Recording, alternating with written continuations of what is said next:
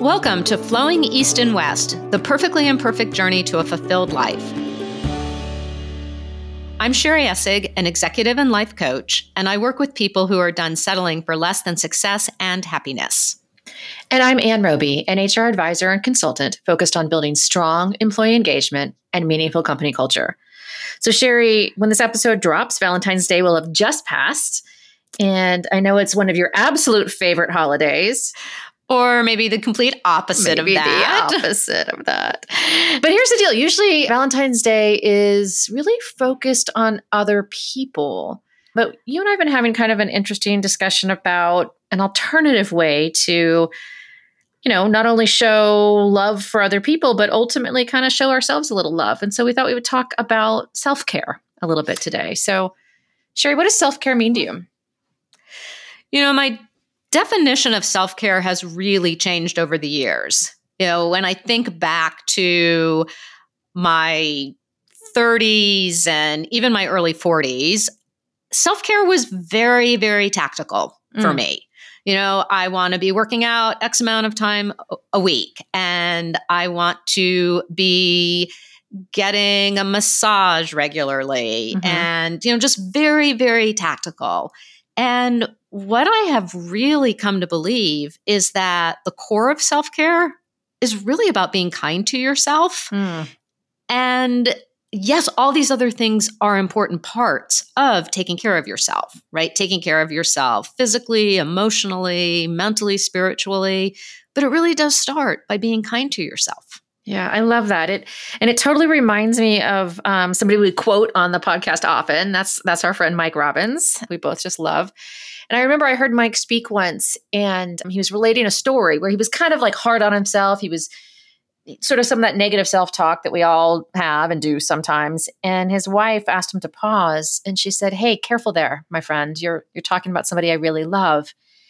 And that story's always just struck me because we say things to ourselves internally that we would never say to somebody else, right? Especially somebody we cared about. We would never, ever, ever say those things. And so I love what you're saying about really being kind to yourself as being the root of this.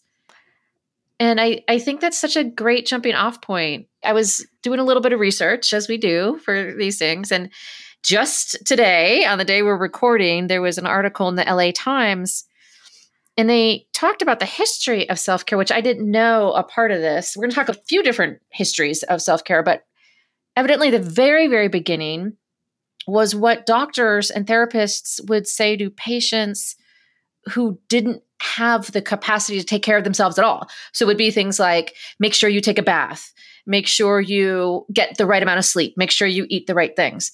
And so to your point, tactical, like how you defined it, could mean different things to different people, but really you're so right that the roots of it came from the basics. And to be honest, sometimes we're still not that great at the basics for ourselves. Yeah, it's so true. And, I think another thing around self-care is there's a way that you could do something. Let's just use exercise as an example. There's a way that you could exercise that you are still treating yourself really well. You have positive self-talk. You're not overdoing it. You're stretching afterwards. Or there's a way that you could exercise where you're just beating the shit out of your body. Yeah. And you are just trash talking yourself all the way through. Yeah. And it's a super basic example. And I know we'll talk more about some of these more tactical applications of self-care.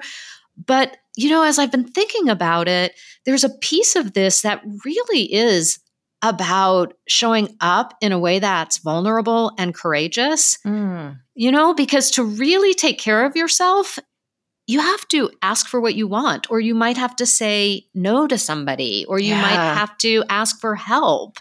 And it's just interesting to me that this idea of being kind to yourself and courage and vulnerability really pervades everything. Yeah, it's so interesting the way you put that, because I don't think I'd thought about self-care being an act of courage or vulnerability before, but you're so right. And especially those of us that are pulled in 18 different directions on a regular basis. And I know lots of people who say things like, well, I just don't have time for any of that mumbo jumbo, or, whatever their words might be. And I mean, at the end of the day, especially those people that are pulled in so many different directions, I think it is critical for those of us that are in that situation to actually take the time to take care of ourselves, because ultimately the very best way you can take care of other people is by starting with yourself first. Yeah, for sure. I used to do this workshop. It wasn't on self-care, but there were some elements of that came up. But I would ask people how they knew when they were really stressed and really out of balance. And the answers would be things like, I'm really short-tempered. I can't focus. I will just bite somebody's head off. Right. I don't sleep well. All of which provide a very rich opportunity for being the most amazing creative version of yourself. Exactly. But what became really, really clear was that not taking care of yourself is not in anyone's best interest. That's right. Right. And so it does set us up to be able to have so much more to offer others. It kind of reminds me of one of the articles that we read that, senior leaders, senior executives are often the ones that devalue taking care of yourself the most. And yet, this one article from HBR that we'll reference in the notes really talks about self-care as an investment that increases overall productivity and effectiveness as a leader. And so, to your point, not only is it just a good thing for yourself, but it really ultimately ends up serving others. I want to explore this vulnerability and courage thing a little bit more. Can you just talk to us a little bit more about what you mean by that? In what ways does it really take courage to invest in self-care? Yeah.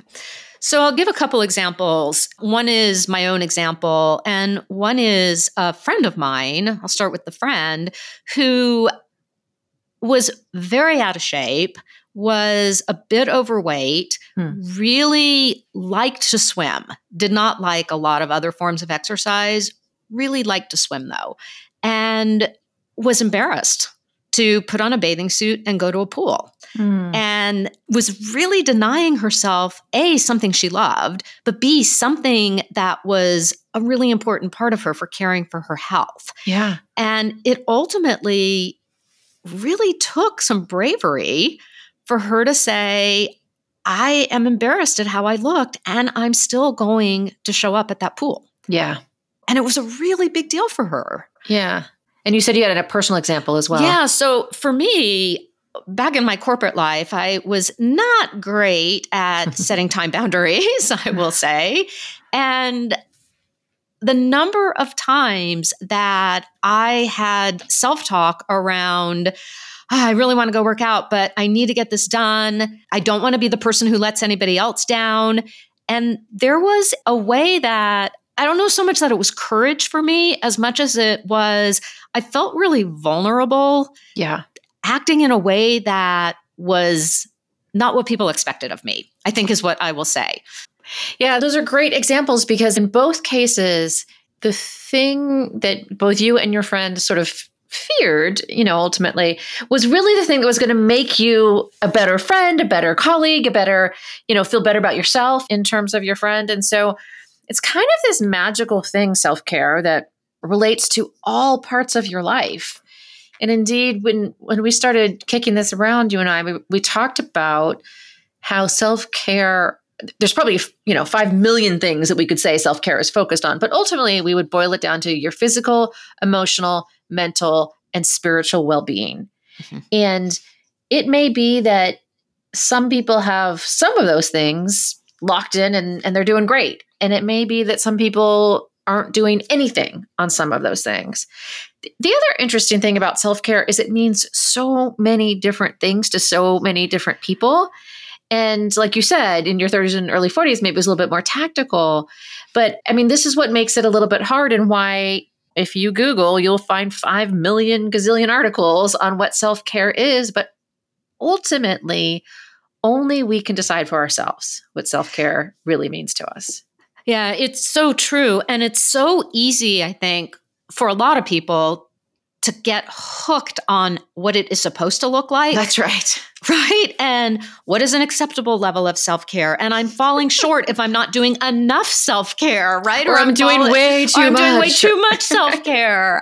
And it's like so many other things is it has to work for you. And it has to be a good fit for your personality and the flow of your life. Yeah. And right, what you can sustain. Yeah. And it does mean getting rid of a lot of shoulds. Yeah. And I do think another part of this in trying to figure out what is the right self-care balance for each of us as individuals is to keep those 4 things in mind. And so if you over-rotate one direction or the other, right, must work out X number of days a week, like you were talking about in your 30s and 40s, on the surface, great, you're taking care of yourself physically, but are you also balancing that with the emotional, intellectual, and spiritual sides as well, right? And probably not. And probably going back to our goals episode or anti-goals from the beginning of the year, there was a bit of a zero-sum game there, right? Like either you did exercise this number of days or you didn't. And I'm guessing there's this underlying lack of kindness if you didn't achieve the goal. Right. Which to me sort of like is the opposite of self-care in some ways. Yeah. Well, I want to go back to a word you just used is well-being. Because I think well-being is such a great umbrella word. It's a little bit of how well is my being? Somebody just made the comment. Little mic drop. Right? How well is your being? Because again, we are human beings, right? We often think we're human doings, but we are actually human beings. And it's an interesting lens to look at it through, right? Is to your point, for one person, it might be, I'm really great at relaxing and I'm not doing a great job of taking care of my physical body. Yeah. For somebody else, it might be that I'm really great at working out and taking care of my body and I eat well, but I'm a stressed out mess. Yeah. And I think this idea of well-being is a much more holistic way to think about, am I taking care of myself? That's right. Am I tending to my well-being? That's right. I really like that. It's interesting because we had Aisha on a couple of weeks ago as well. And she used the example where for her, getting sort of a manicure, pedicure was kind of maintenance. But getting the extra massage that came with the manicure, pedicure was the way that she engaged in some self-care. And so I don't want to say you always have to spend money or have other people do things for you when it comes to self-care, but I really liked that clarification that she gave us because, to somebody that never, ever, ever gets a manicure, getting a manicure is self-care, right? Mm-hmm. Somebody that never has that opportunity, giving themselves a manicure and taking the time could be self-care, right? And so it is so personal and so important that we look at what are the things that are really serving us on all 4 of these fronts. And so your example of somebody that just sort of takes a down me day, like that's neither good nor bad. It's really up to the individual to sort of determine if that is self-care. And the invitation that I think we're putting out there is to look at it holistically. Is that down day something that is serving you? Is that down day helping you on all 4 fronts? Or is that down day kind of a little bit of escapism, right? And so we're not suggesting an answer here. All we're suggesting is to look at the things that you regularly do or maybe don't do and consider, is this really caring for myself in the best way possible? Right. Am I being kind to myself? Yes. Right? Am I tending to my well-being? Am I being kind to myself? Yeah. And I think that's such a great filter to run things through. Yeah. I have a friend who does a lot of distance running and she is running I have no idea how many she's run, but she's running her next ultra in a couple of weeks. And I have to say, the idea of running, and I'm not sure how long this one is, but they're often 100 miles. They could be 50 miles. The idea of that would not be self-care for me. That's right. And for her, it feeds her soul. And so in that way, it is deeply self-care for her because it really supports her well-being. Yeah. And then hopefully she gets a nice foot massage or something afterwards because that's a lot of miles. Exactly. It's such an interesting example that all her physical exercise is great, but the self-care piece of an ultra for her is the way it feeds her soul. Yeah. And it's a really, really good example, Sherry, of that balance, that it's not just the physical, but in that case, it really sounds like it's the emotional and the spiritual, perhaps even as well, right? And so it's multifaceted for her, that it really, really helps her and is not just a way to punish yourself. And, it somewhat reminds me of, I was in a yoga class, and yoga for me is very much self-care, and yoga feeds me on multiple levels. But I was in a class once, and there might have been a teeny bit of ego involved or a little show-offiness or something. I don't remember why, but I was deep, deep, deep into a Warrior Two pose. And without getting too granular about what Warrior Two is, for those that don't know, basically it's like a lunge. And one of the directions you sometimes will get is to try to get deep enough so that your quadricep is parallel to the ground. And I was deep, deep, deep in, and I was shaking a little bit, but I was kind of proud of myself. And again, yoga is something that feeds me. Yoga does serve me on multiple different levels.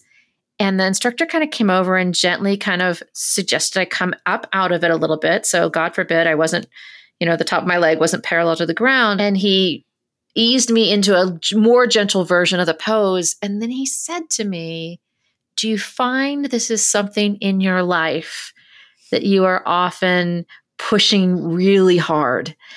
And it was this huge aha for me, like, yeah, and there it is. But it was a simple reminder, but it was such a powerful, that was years ago. So a little shout out to Pete Quinoso, who's the person that said that to me.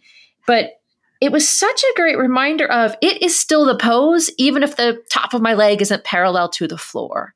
Right. And what a beautiful reflection and reminder, like, oh yeah, this is something I do outside of this place that's supposed to be my place of respite, is push really hard towards something. It's a really interesting story, because I have found that the way we show up in one thing is often the way we show up in another thing. It doesn't ever happen to me, of course, but I've noticed this in other people. It's not your tagline of your whole company business at all or anything like that. Oh, no. Oh, right. The way you live your day is the way you live your life. Nothing like that. But it is interesting that these themes will show up in the way you tend to your well-being. Yeah. Like, I'm really loving that phrase. I'm using that now instead of self-care. But it's another good place to look around, where do you get stuck when you start thinking about taking care of yourself? Yes. Right? And how might that inform some different choices? That's right. And so I love what you're suggesting, because sometimes we don't know where to look. Sometimes we can be so detached from what's actually happening that we don't even know where to start, right? And so looking for some of those unconscious habits and patterns, looking for the way that, what you just said, the way you show up in one place, maybe the way you're showing up in others, could help identify some areas that might need a little bit of TLC. Right. Mm-hmm. And a little bit of caring. So if you tend to push really hard, another one of our favorite yoga teachers, Jill Stockman, when talking about different kinds of yoga, I distinctly remember her saying to us, if in your life you're super, super structured, then you might appreciate a kind of yoga that isn't that structured. But if in your life you are not very structured, then a very structured class might be good for you. And it's such a great example of doing the thing that gets you out of those habits and patterns and unconscious ways of operating. And that ultimately is truly the self-care. Right. Yoga is a great example, because on paper, yoga is self-care. Sure. Right? Like, can be. Right? It's good for your mind. It's good for your body. It's good for your spirit. And it's a really, really good example of, if you go into a yoga class and you beat the shit out of yourself. That's right. That is not self-care. Yeah. And so it's such a good example of, there's an infinite number of things that can be self-care, and there are an infinite number of examples of the way they might be used as something that is not self-care. Yeah. The other interesting thing is that this has been a topic of discussion for decades, probably more than that, right? For sure. Most of my adult life, I can think of people talking about self-care. I did a quick search on Amazon because I was curious how many self-care books there are. The results came back as over 600,000 results, right?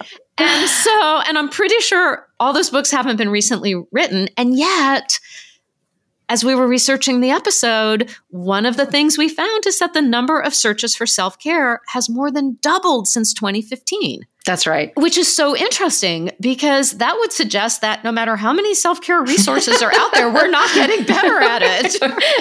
It's still a fruitful place for if you're a book author. So Sherry, not only, we talked a little bit about the history of the word self-care really came from people who literally could not take care of themselves. Interestingly, where it really started to gain a lot of traction was in a super interesting place. And that is with the Black Panther Party in the 60s. And I find this really interesting because the idea was for activists to really be able to fight another day. Angela Davis, who was very prominent in the Black Panther Party, said, anyone who is interested in making change in the world also needs to understand how to take care of himself, herself, themselves. And so if you think about that history too, right, and how hard some people drive themselves, whether they're activists or senior executives or moms or whoever, and how hard we drive ourselves and how incredibly important. And they were really talking about this actively in the 60s as a way to further their activism and to really support the work that their folks were doing. I find that really interesting. It's so applicable to pretty much everybody, right? Yeah. Again, it's this idea that whatever it is that is important to you, however you're making a difference in your world, you are going to be able to have a much bigger impact if you are operating on all of your cylinders. That's right. That's exactly right. And only you can really define what all of your cylinders are and how they are operating at the highest level. But what we are suggesting is that you take the time to pause and reflect and really look inward to understand what would be helpful and supportive. So Sherry, we've talked a lot about some examples. We've talked about some of the history. We've talked about what we both think it is.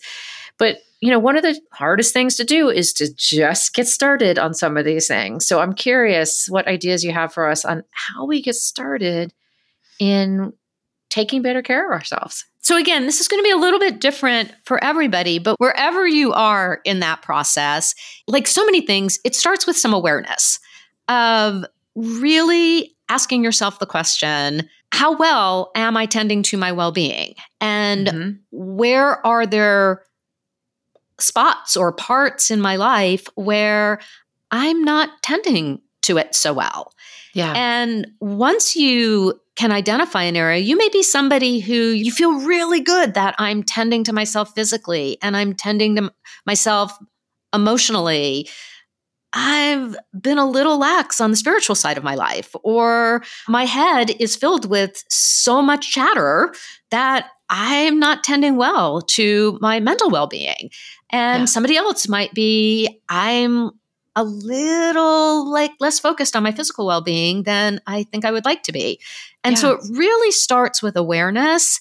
And then, like so many things we have talked about, start with something small if it's something new that you're introducing in. Yep. So there's that piece if you're starting from scratch. But then there's the piece of, I've been playing with this, I don't think it's a phrase, but #TinyChoices, which is just keeping a lens up of, is there some tiny choice I can make in this moment that will be good for my well-being? Right? This just happened to me the other day. I was really hungry, unusually hungry. It had been like an hour and a half since I'd eaten lunch. And for some reason, I was really hungry. And so I walked downstairs, and what I was starting to reach for, I had this moment of, maybe a piece of fruit would be better. And so I had a piece of fruit. But on the other hand, sometimes a tiny choice might be, I have really been busting my butt and I'm going to reach for a little cookie here. Yeah. Because tending to my well-being is giving myself a nice little treat right now. Yeah. What is going to serve you the most? And I mean, I love this idea of tiny choices, Sherry. What immediately popped into my head, and again, I'm going to reference our friend Jill Sockman, is it can be as tiny as the way you're standing. Right. And so, I have a habit when I'm in the line at the grocery store, one hip is sort of stuck out. I've got the phone in a hand and my body's all twisted into some weird contortion because I'm probably carrying a basket of food in the other. And, one of the things that Jill taught us is just to take a peek down at your feet. And are they parallel to each other and more or less even with each other? And I know that sounds exceptionally tiny, but for me, I know that when I can stay a little bit more in alignment, even if I'm scrolling my phone and holding the food in the line at the grocery store, it actually is one of the things that helps keep my back in better working order by simply taking a peek at my feet and making sure that they're parallel to each other. Yeah. I think what we're really talking about in this episode is so much less about here's the things you need to do to be taking care of yourself, and more a call to say, listen, it starts with kindness. It starts with really paying attention to your well-being, and then taking a look at what are some of these choices I can make. And most of them will be tiny. That's right. But sometimes there'll be bigger choices. But to really start to move through the world with this lens around regular check-ins on your well-being. Yeah, I love that. And I really love the foundation of being kind to yourself. And that can be as simple as just catching yourself, like Mike's wife did for him, catching yourself when you're having those moments when you're beating yourself up. And so sometimes self-care is just stopping the negative talk. And it could be as simple as just trying to turn it around in some way. And then you can build. And it's tiny things, it's bigger things, it's getting your body taken care of, you're making sure mentally you're in a really strong place, spiritually. All of these things are incredibly important to your overall well-being. And I know, Sherry, it can feel selfish sometimes. I know it can feel like, oh, me time. I mean, I think there's even jokes about like, oh, me time, right? But the fact is, me time leads to you time, leads to us time. And it really makes all of us so much more effective in walking this perfectly imperfect journey. Yeah, your comment about it can feel selfish. I had a client years ago who really struggled with feeling like it was self-indulgent. She was a single mom and had a super intense job. And we ended up coining the word self-full because it helped her shift her perspective around it, that it's not selfish. It's letting myself fully inhabit myself. Oh, I love that. Self-full. There's another hashtag self-full. I love it. Yeah. We want to encourage everybody to adopt one or two self-care strategies, whether you're starting from scratch and you'll have one or two, or whether you feel like you're really, really good at self-care, to still take a look at, am I tending to my full well-being? Yeah. And so, yes, one of the definitions of Valentine's Day is a celebration of love and affection. And we're not saying to stop doing that for others, but we're really encouraging everybody to also start doing that for yourself. I love that. It does remind me of that great Buddha quote. If your compassion does not include yourself, it's incomplete.